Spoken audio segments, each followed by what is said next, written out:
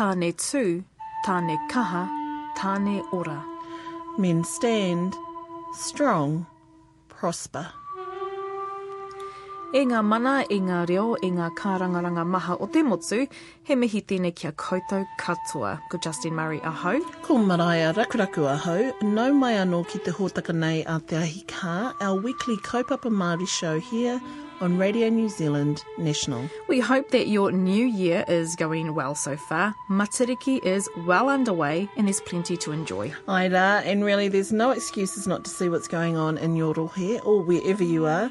In Wellington, the Matariki Festival of Māori Contemporary Dance, Kōwhiti, kicks off next week at Te Papatongarewa, the National Museum in Wellington. One of the organisers, Tāne Mahuta Gray, gives us a rundown on what to expect, and we get into a kōrero about whether by having Māori whakapapa, you are creating Māori work. And a culture, I think, dies if it stays static the whole time. It's a bit like a dinosaur. So cultures are always fluid, always moving. And I found watching Te Matatini was just wonderful, seeing the different, varied tribal ways, and then also the ways that the town kapahaka troops, the city kapahaka troops, which way they ended up going. So those who held on to their rural roots and kept that alive, or blended in our hauewha process. So it was fascinating seeing the whole process of all the different groups and the different qualities.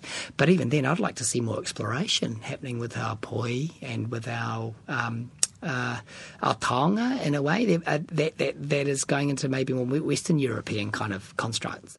Te wete, our review segment is up too, and this time round, Leanne Tamaki is in the whare reviewing Tohu, the album from Meisirika. Plus, there's the usual pānui and waiata, whakatata mai, whakapiri mai. I'm Justin Murray. And I'm Maraea Rakuraku. Ko te mea tuatahi. This past week not only saw the start of Matariki, but also Men's Health Week.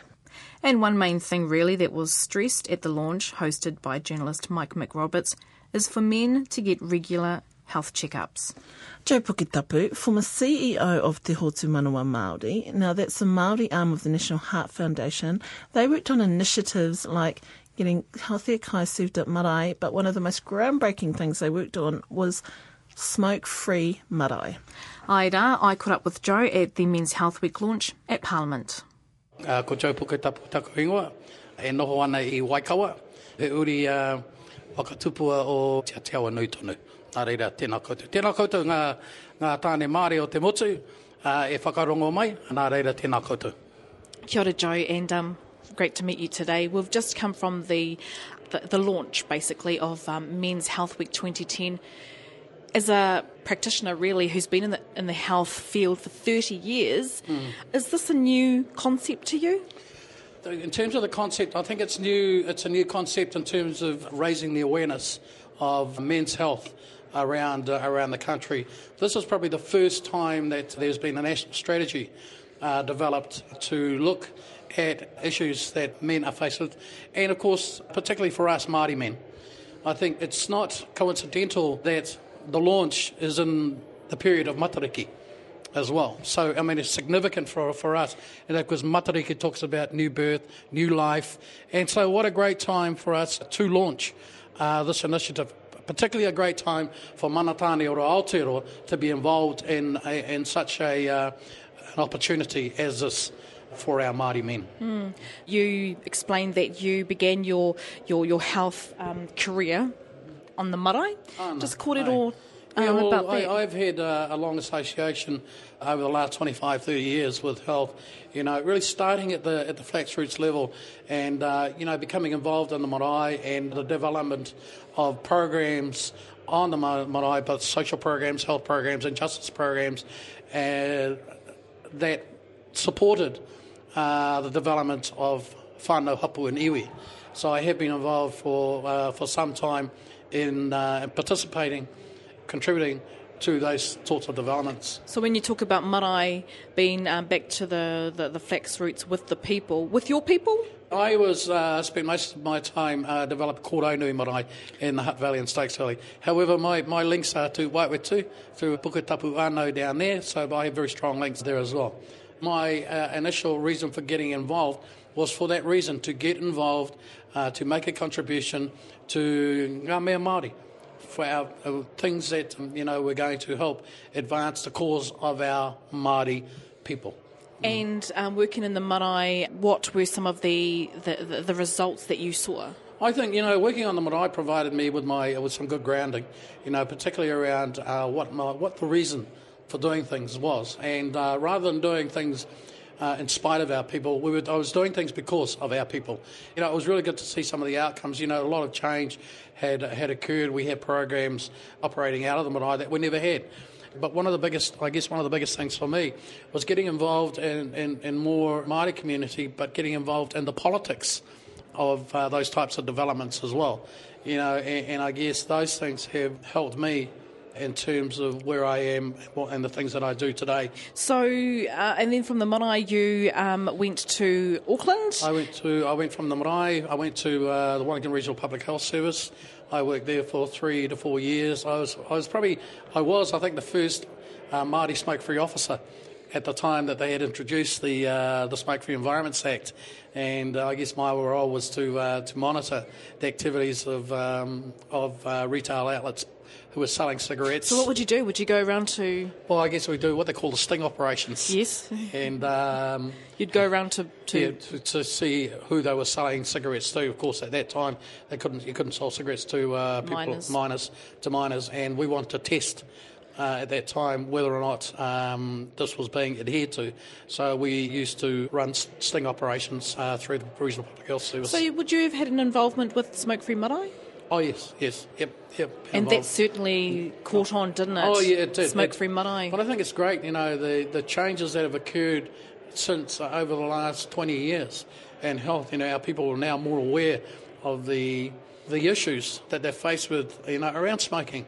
And I should mention, Joe, that, sometimes when I go to a marae these days, I'm actually quite shocked when they're smoking. Yeah. because it's so ingrained Sure. that marae, where I come from anyway, most of them, if not all of them, I think, are smoke-free. So when you go to a marae around the New Zealand, you're like, they can smoke here. So I went from the Public Health Service and I moved to Auckland, and I was there as the National Māori Heart Health Coordinator for Te Hotu Manawa Māori. While I was there, I had the opportunity to become the first CEO for Te Hotu, and my role was to remove to set up Te Hotu Manawa Māori with its own legal identity. Was that a predominantly quit smoking organisation? No, Te Hotu Manawa Māori was first set up as Ahi Kaa with an Ahi Kaa project. Yeah. Then it moved into nutrition and physical activity, moved into rheumatic fever, and it focused its attention on those things. How many Māori men did you see when you were CEO? Did you see a lot of Māori men coming through? There were. No, I didn't. I saw more of the activity and support was really from our Māori women. A lot of Māori men, I guess, still weren't involved in those activities. There were very little Māori men working in health, actually. There was very little Māori men who were getting involved or finding out about some of the issues that they were faced with. I was there till 2000, and then I moved down to the Hawke's Bay and collaborate and cooperate in the development of health issues, and the development of health programs that were already being provided by Māori health providers down in that area. It was great to be able to launch the inaugural Māori Men's Health Conference down in Blenheim. This was last year, though. This was last year in 2009. The great thing, there have been great things that have come out of that. One of them is the establishment of Manatane Ora Aotearoa, which is what you represent. Which is the National Māori Men's Health Coalition.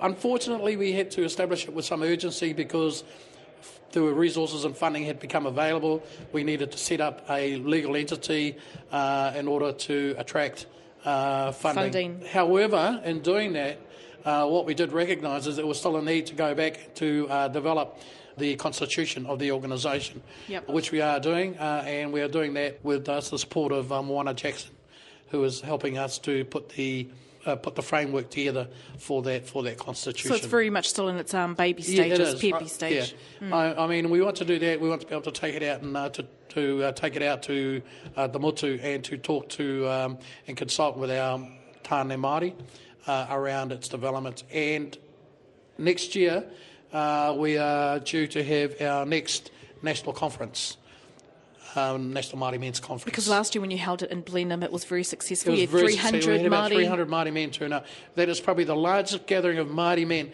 that we've seen in this in this country for the last 2 decades. And it was in Blenheim, which is quite a small town. Well, I guess the great thing about it is we had a really great events group, Mokowhiti, who did that, and we actually got the message out across the motu, and we were actually very surprised about the number of people who'd registered. So, but that was great. It just showed that there was an interest. There was a strong interest by our Māori men. There was a strong interest by our Māori communities to attend and to find out what was actually happening. Kia ora. I'm talking to Joe Poketapu, Chair of Manatane Ora o Aotearoa. So, Joe, now you just had your little speech that you gave Sure. with this little group of men here at Parliament, and you said resilience, and this is a quote, resilience in the face of adversity. What do you mean by that? Well, what we mean is, our Māori men have been faced with a lot of challenges in their lives, either as individuals or as groups. And, even though those challenges have been put on them, they've been able to get over them, and they've been able to withstand the onslaught or the challenges that they constantly face, and have been able to move on and progress and do the things that need to be done. One of the things I also said was this is about Māori men taking responsibility, and if I could just use the term, of their own shit. And that's what it's about. It's about Māori men wanting to better manage and become more involved in developing initiatives and managing the things that belong to them. I mean, for years we have allowed ourselves to be led, basically. By others? By our wahines. And while there's nothing wrong with that, there is a need for Māori men to take responsibility themselves, no longer expecting that other people should deal with those issues for them. Those issues belong to them. Those are the issues that they need to deal with in order to become more involved, not only in society, but with their families. I think one of the most important things about this kaupapa is men being able to feel good about themselves. It's not about how they look. I constantly hear this message, let's get out and get fit, let's get out and do this. I'm more interested in the Māori man who wants to feel good about themselves, who wants to be able to stand up and be proud of who they are. Ko ai au, who am I? Where do I fit? So are you talking about whakapapa or you... I'm talking about not just whakapapa, but about who they are as a person. So, Joe, can we talk about the next National Māori Men's Conference? Yes. When is that being held? That is going to be held in June. Will be in June next year. The reason we had it in June last year, because it's coincided with International Men's Health Week, and now we have National Men's Health Week. So it was good that we did that. People think, that's the middle of winter. Well, that's but actual fact. But what we're also trying to promote is the fact that it's matariki. It's time to look at new things. It's time to look at planting new seeds, preparing the ground, and looking forward to a whole new crop coming forward. And so I think matariki is an important period for us as a culture. And I'd like to use the theme of matariki when I talk about Māori men's health and the resurgence of Māori men taking control and management of their issues. Kei tu atu ki tērā, Joe Poketapu, kia ora rā. Tēnā koe. Ahi Kaa has been on the music circuit for a while, more or less discovered when she started singing in the legendary St. Joseph's Māori Girls' School Choir that's seen the likes of Hinewehi Mohi, Wana Maniopoto, Ashley Puriri and Whirimako Black as its members. So, when her debut album came out last year, it was to a degree of excitement and expectation. Ko Leanne Tamaki tōku ingoa, no tamakai moana, Ngāti Maniapoto hoki. And we're reviewing the debut album by Ahi Kaa Tohu. Tohu, by Ahi Kaa, who's from, she's whakapapa to Whānau Panui, Ngāti Awa, Tūhoi, and Samoa, we found out by reading the liner notes. And she, the album was released late last year, 2009. And it came off the back of an EP that Macy also released the year before, called Ahi Kaa, that included about 6 tracks, and so it was a nice kind of feeder into her into the album Tohu. And just a little bit about Maisie. She has been singing for a very long time. She's one of the St. Joseph Māori Girls students who used to be in the infamous choir. All right, so she was like the feature soloist on one album that I know of. She's probably on more. So she was about 13 when she was, the soloist for leading those St. Joseph Māori Girls School albums. She was also nominated for a New Zealand Music Award. Like when she was at school? Yeah, when she was at school, because I remember watching her going up and getting her award in her school uniform. Wow. So she's been in the scene for a long time. For a long time. She also famously auditioned for New Zealand Idol. And that's the one where, was it Frankie Stevens? Frankie Stevens. When she got up and what was the way did she sing? I think she sang, this was after the audition, so she made it to Auckland, Hollywood Week, or whatever they call it. And she sang Pōkari Kariana. And the comments from Frankie Stevens, I remember it to this day. It was probably like almost 10 years ago. This is not the place to make political statements. And I remember when I heard that and gasping. Yeah. Going, since when has Pōkari Kariana been a political statement? Exactly. And for me, if you understood her history, that was just... Her be normal. Yeah, that would just be a song in her repertoire. And she knew she could sing it and sing it well. And it was... kind of iconic in New Zealand. It seemed quite apt. So from then on, kind of had a great dislike for Frank Stevens because I just thought he was making a political statement. She wasn't. So, yeah, she's interesting for so many reasons.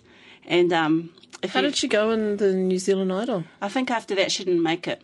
So she didn't get very far, which is fine because... Kia ora, Frankie. Yeah, he probably saved her from a fate worse than death. So she's been in... So from a very young age, she's been in the... You could say she's been in the industry. Yeah, which is great because... I mean, how old is she now? She's 26, probably 27 now. So she's been in the industry for a long time. Is it advantageous to Maisirika that she's been in the industry for a long time? I think it's been good for her in terms of giving her that confidence, and it really informs her songs on her album. So if we think about songs like O Maio, which are about, the place on the East Coast within Te Whānau Panui Rohe, where she's obviously grown up, and that's where her heart is.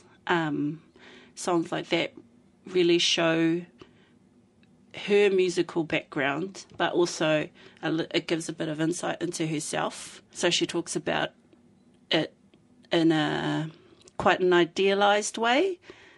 Well, I would think it's... Like naive? Yeah, I guess naive. Well, the lyrics come across as naive, and I read in just some information about her that she's written... The songs on these albums have been written over 10 years, and for me, O Maio would reflect that kind of progression, because some of the lyrics in the song are, reflect that naivete, and whereas if you look at songs like Fever, which are a bit more adult in their subject matter, you can see that she's probably written it more as an adult and as someone who's gone through a relationship of, quite deep relationship with somebody else. So you can see that progression in her lyrics and in her subject matter.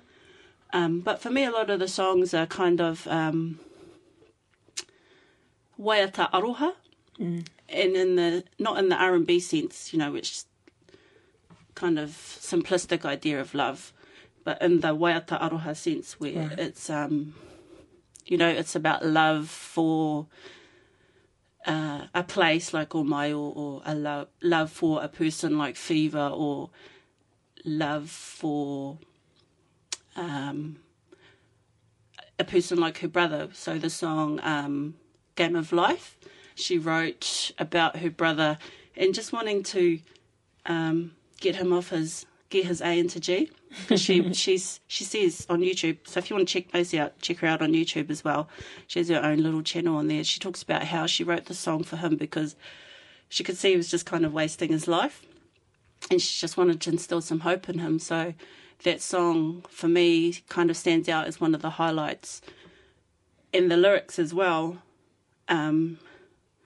reflect a real depth of both the history of our people. When I say our people is Maori, and within this place, but she also contextualises it in a contemporary sense. So, she really aims it at youth and at Māori men in particular, I think, trying to uplift them. So if I can just quote some lyrics from it, because they really, really speak to me. And so she talks about, I think this is in the first verse, descendants of chiefs, their blood absorbed into this land where we now live as slaves. He's found that empty space. So it's that kind of, prose, I think, also shows the progression in her songwriting, but also shows, gives you a little bit of insight into her. No, there's a song that kind of stood out for me, and it's the one called Nia. What's that about?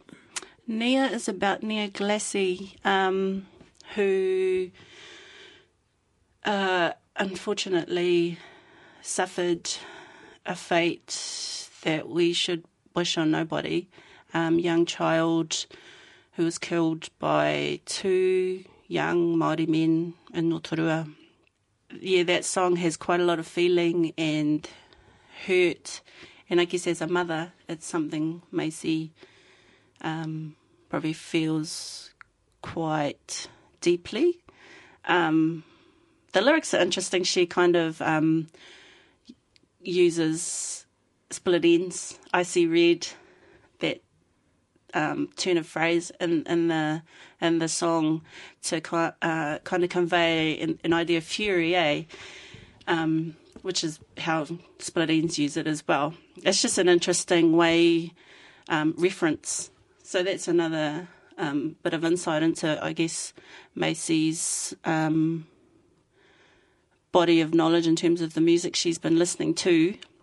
But it's also quite beautifully arranged as well, the songs. And all the songs, actually, on the album have beautiful arrangements. And they're very, very subtle, so that her voice, Macy's voice, is absolutely majestic. Yeah. And it really, really stands out. So the arrangements don't overpower her voice, which I think would be really, really hard to do. Who arranged it? A man called Mahuia Bridgman Cooper is the producer, and he produced Wana, as in Wana and the Moor Hunters, her latest album, Whā, I think that's her latest album. It is. So he was the producer on that one, and he's done a whole screed of other albums, and not necessarily ones that you'd think fit into the same genre. So he's done, quite poppy albums as well. So I don't really know much about him other than his name, and that he's a violinist and he produces albums and makes beautiful arrangements like he's done on Tohu. And I guess another song that stands out for me in terms of the arrangements is a song called Ding Dong. Interesting title, and I don't really know what it's about when I listen to the lyrics. But I like that it's different to the other songs on the album, because a lot of the songs on the album have quite slow tempos and kind of instill you with a sense of etherealness, because Macy's voice is just so... It is ethereal. Yeah, amazing. This is how angels sing. Yeah, because exactly. There's something in the pitch and it's very, very unique. Yeah, it's her pitch. It's the her turn of, I don't know, the way she uses her voice. It could be almost operatic. It's not harsh. But for the song Ding Dong, I just quite like that it's held together by hand claps and a bit of the top string on the guitar, and her voice, and it actually pushes her voice to a different level. So most of the other songs are quite soft, but on this song she actually goes, to a different place. And it's just such an interesting song title, because it's like ding dong the bell, or ding dong as in when you're calling somebody A ding dong. stupid. But my favourite song on the album is actually Musical Pillow, Musical Bed, which talks about her, I'm assuming, and I think so, because it sounds like it's straight from experience, her son creeping into hers and her Tāne's bed. And just the sweetness in that song is quite endearing. And I really feel like I can see her smiling as she's singing it. It's a nice little ditty. And it's that kind of, it has that Waiata Aroha vibe that I think kind of encompasses the whole album. So overall, it seems like she writes and sings about everyday things. She does. She writes about everyday things, and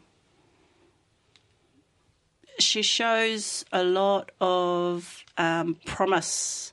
Because the first time I listened to this album, I'm usually listen to the melodies, but because I'm quite familiar with her, I was okay, with actually listening to the lyrics this time. And so for me, that was not the downfall of this album, but it's probably a negative of the album. And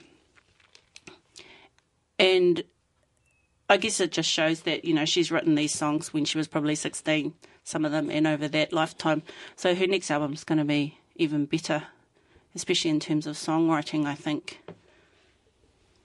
Sounds like you're recommending it. I am recommending it. I think everybody should get this album. It's also nice in terms of where we're going, I guess, or to place it within the spectrum of Māori music. Yeah. How does she stack up? Oh. Is she the next generation? She's the next generation. She's the now too.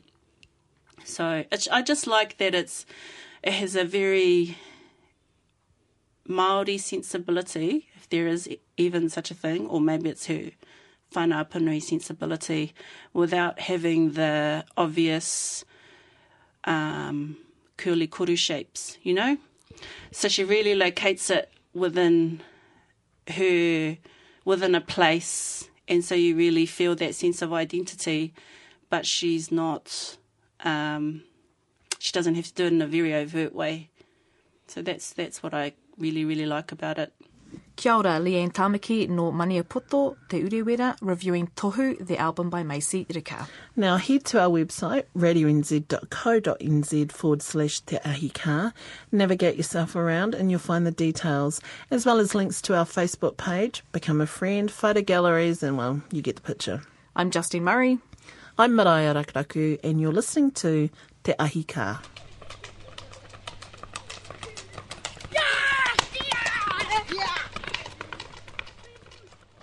Man, we've been doing a bit of travelling around the country lately. That's right. You're off to Taranaki tomorrow. I've been in Ngāti Kahungunu country, around Hastings and Napier. And last week I was in Auckland at the, here we go, 4th International Indigenous Conference on Traditional Knowledge.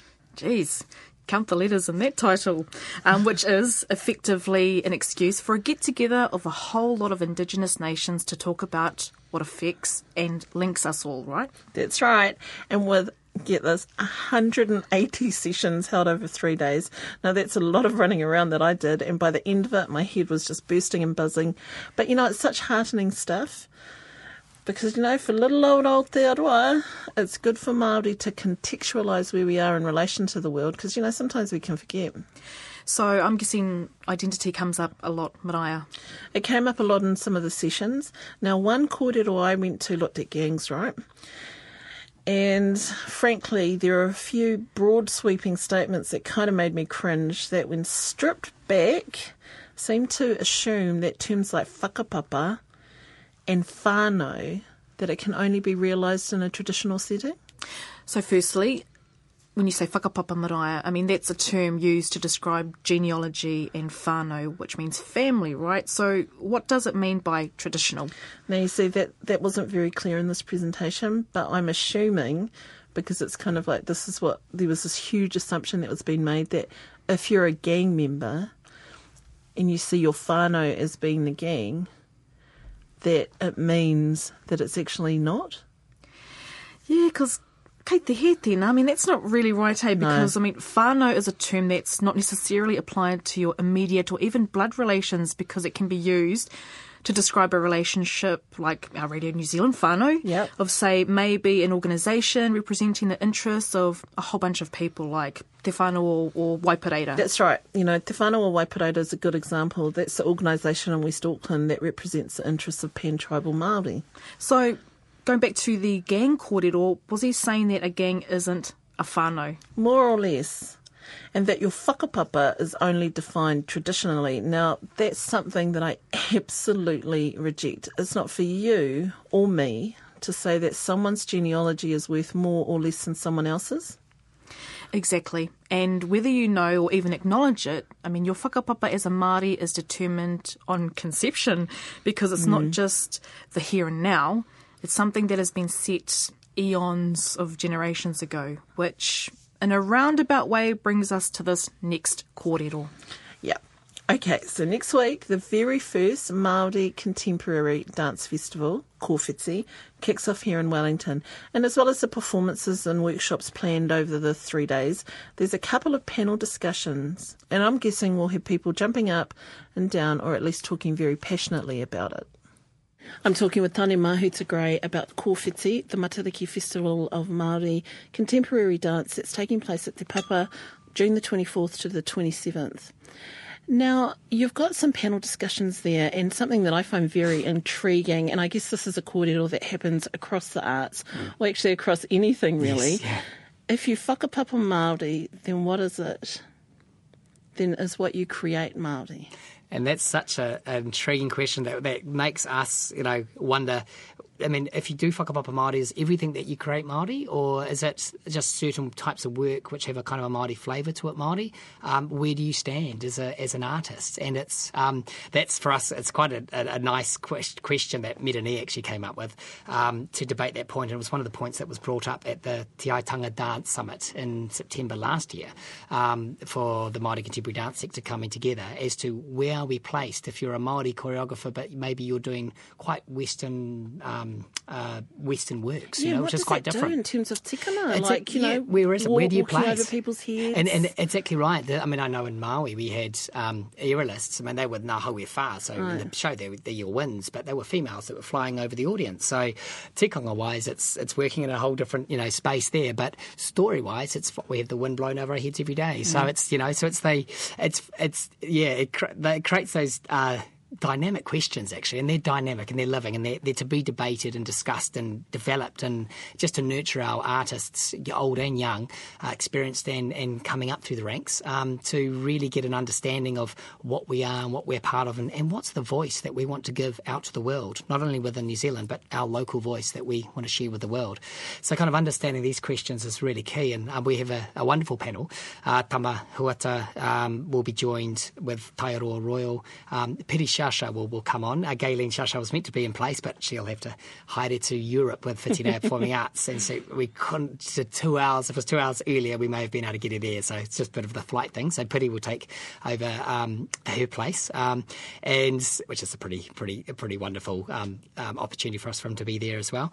And then also Stephen Bradshaw, who he ran Taiao for 30 years. So we've got our real experienced campaigners in Māori and traditional performing arts to talk that question through. And then Jennifer Shannon, who will be facilitating that forum, which I think is a lovely kind of mix, really, because you look at Jennifer, she's written in her book about Waita Aringa action songs, and being able to speak with our rangatira of that area around the country, and so she'll be facilitating that. But there you go, there's someone who, thank gosh for our Pākehā influence, otherwise we wouldn't have taonga for us to keep our knowledge alive, so kind of creates another dynamic in that. So I think it's a forum to definitely go and attend. It's on our Friday from 3 o'clock to 4 o'clock. So it should be a great one, actually. And all those forums and they're all free. And we also have lectures, are all at the marae, over the Thursday, Friday, Saturday and Sunday, the 24th to the 27th of June.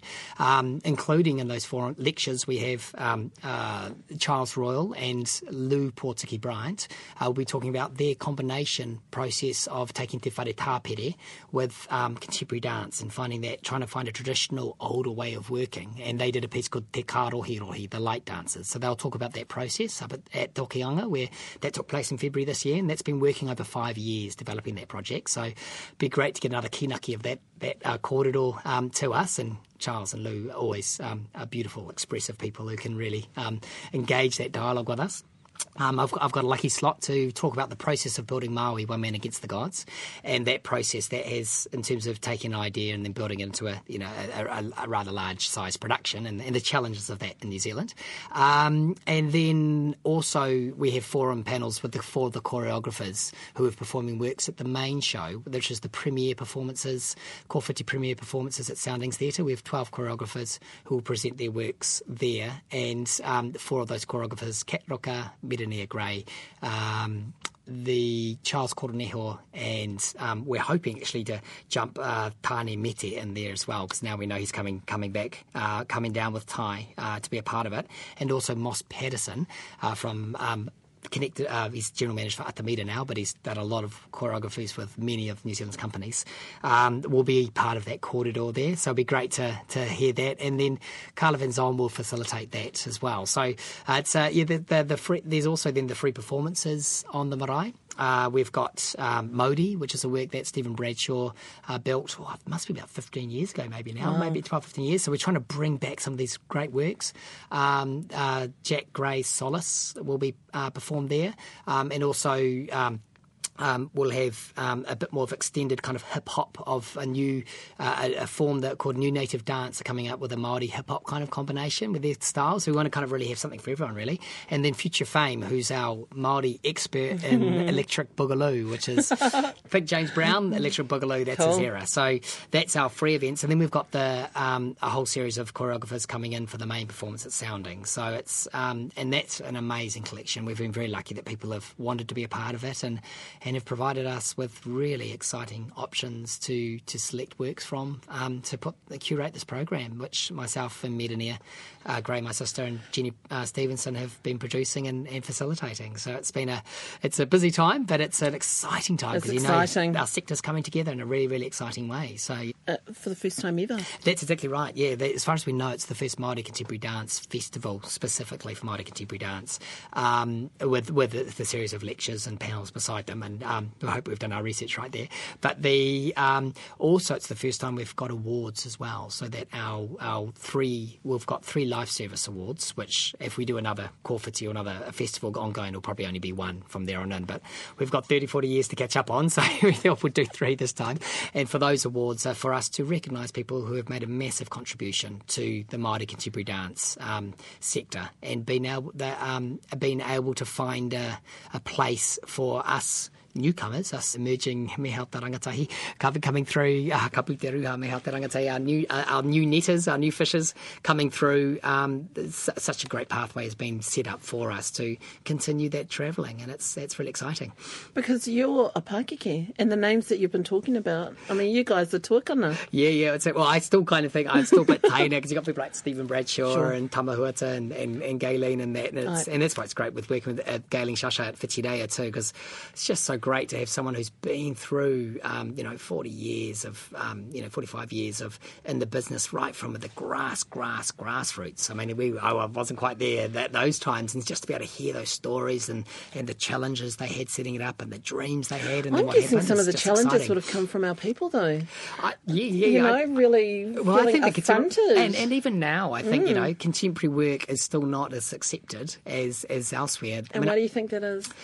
I think it's building the bridge, actually, but to our people. And I mean, I think that was something we kind of got right with Maui, was that we found a way to build not only to our own people and people of traditional background, because there was a lot of traditional work within Maui, but it was the combination of Western European and Māori traditional work, and finding that combo so that people can feel like you've got something that you feel comfortable to connect to, but you're going to come and experience something a bit different as well. But yeah, I think that bridged it quite nicely, and which is quite cool. We'll be doing on the big screen a full viewing of Maui. It's last season in Auckland at the Civic Theatre, so full viewing on the big screen. So not done that before, so that'll be quite cool to bring that back to life and see that there, and that'll be on the Saturday. And I'll also do a lecture about building Maori as well in terms of that. But back to your question, I think, it's finding that way in to just give people confidence and courage to try something new and give us a try.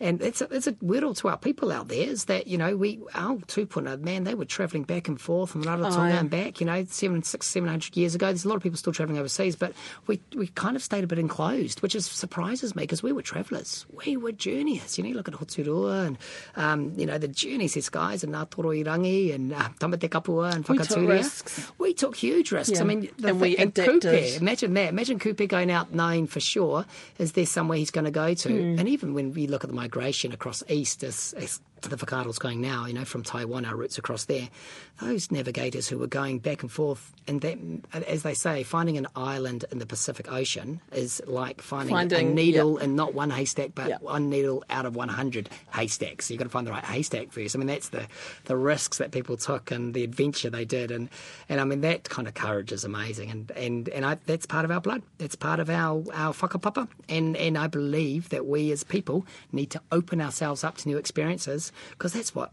makes you enjoy life so much more. You realise you might not like everything, but at least you've got a choice. And here we're providing quite a broad palette. So hopefully for those who don't like the kina, they can put that to the side, but they'll only see 3-4 minutes of that. But those who love their kutai nourishing, and that's the thing. I think it's providing that palette so that we can really share in where our whakaaro of our sector's going, and it's some amazing stuff happening. I'm so looking forward to everyone coming together. It's going to be great. We end up locking and putting it's not just Maori, it's fences around ourselves and saying this is how it is to be Maori. Yes. And do we forget the stuff we came from? No. It ends up being so restrictive and so limiting. Well, I agree, but I mean, you need people to hold to the tradition to keep it strong, because that's your base, that's your identity.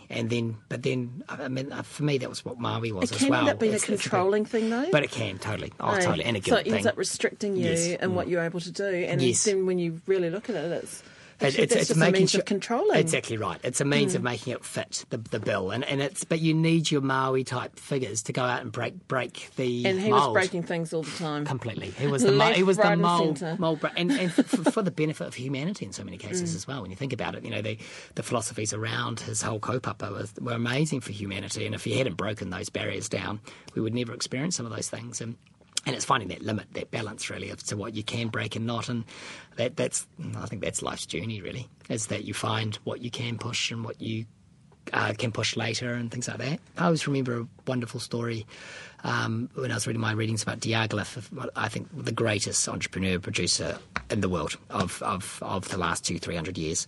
And he created the Ballet Russe, which ended up taking ballet. He combined people like Picasso and Cocteau and Kasavina, Nijinsky, Pavlova, the best dancers, the best musicians, Ravel and musicians, and Stravinsky as well, and the best choreographers in Europe, and created ballet, made it the top elite art form at that time. And Stravinsky, when they did a playing of Petrushka, when he'd written Petrushka, and he got a Belgium orchestra to be able to play it, because no one really wanted to play it, because it was a bit strange, and they went down to sit down, have a look at the score, and they all said, what is this rubbish? And they walked off, and they didn't do it, and he had to convince them to do it, and it's a classic, and but it was 50 years ahead of its time, so it was that type of thing of what people needed to break from the norm to go through, which is happening a lot more now with multimedia nowadays. It's just massive what's happening with people able to do and achieve in a way. So it's maybe in some cases that in some sectors it might be going like too fast, and we lose a hold of ourselves. So it's key to find you need that stability block, otherwise you can be off. So it's a balance, So you don't want everyone jumping that way, because it just then everyone we get all wee wah, I think. Now you were saying before that we're just like other people. We have we do self-impose, put these limitations on. Yes. Now, do you think that as Māori we need to travel more? I need to see more. Because I would love to know. I don't know what the exact percentages of Māori that travel, but because you've travelled a lot, yeah, so which that means that you've seen a lot. Travel, and when they travel, then once they get the bug, then they travel, and we do 20, 30 countries, just did the London visa thing. And having spent, I was in London for 18 months, and I used to look after the Kohanga Reo at Ngāti Rānana on the Saturday mornings, which is great. So I was the second tutor there over the time for a year, and it was a wonderful experience. It was great. And also it was great because you had a whole network of people who would help you find work and all that thing too. So Ngāti Rānana, for anyone going to London, don't matter what race, ethnicity, anything you are, go join it, because it's amazing. It's actually where a lot of Maori have never experienced their kaupapa Maori. They go to London and they feel, I feel something's lacking here, or that's my identity point of difference. They go there and it feels whole. And a lot of European white, Pākehā go in and they just, and you start to realise actually when you're out there, New Zealand's, I mean, it's on the body, we're not even the small little fingertip in terms of our numbers. We're the little bit you bite off your fingertip. That's the numbers population we are. We're so tiny numbers wise, but actually we kick above our belt so many times, box above our weight scale so many times, because we're very clever at using the smaller country situation, but using it to our advantage. So it's much easier to be able to facilitate things and make things work than in the higher bureaucracy nations where there's many millions, if not billions of people. It's much more struggling to do that. So and I found in London and then travelling around from there, and the Māori that do, they just get a broader worldview of what's happening. And it's that broader worldview that I think, I mean, some of the more successful kapaka troops are the ones who continue to be successful because they go outside and they look at other theatre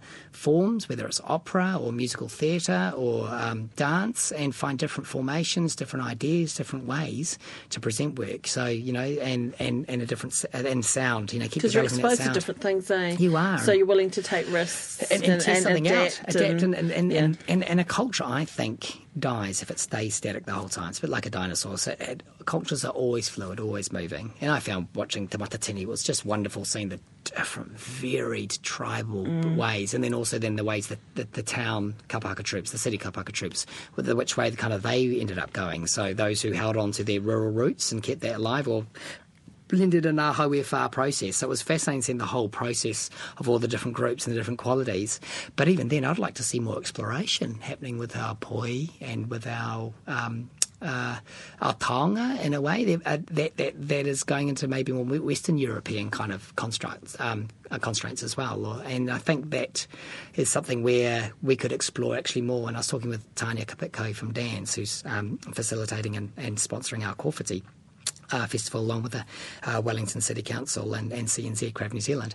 And the Tanya was very much, in a bit of research that I've been doing for Whiti Reo Performing Arts, was her comment on that was very much the poi she feels is such a beautiful form, and the form's there, but it could go to a completely new space from what we see, The potentials are massive, and a piece I created for Whiti Reo had us front facing the front, some facing the back, and you can make such different patterns just from one little simple turn and light it in an interesting way, and you can build something which was quite different. It was, you could see it was Māori, but it was contemporary in a kind of an exciting way. So, and that's one piece that we'll be presenting. I've been very lucky to work with Tiki Tane. He's allowed me to use his works, and so I'll be presenting 4 of those works, 3 in the main season of Tiki's, the main season at Soundings, and then also one with my Whiti Reo students on the marae as well. So we need a bit of space for that one, so it's 7 people working the poi in quite an intriguing way. So go and catch that performance from 11 to 12 on the Thursday the 24th, when Whiti Reo will do their bracket before they hide off to Europe. So yeah, so it should be great.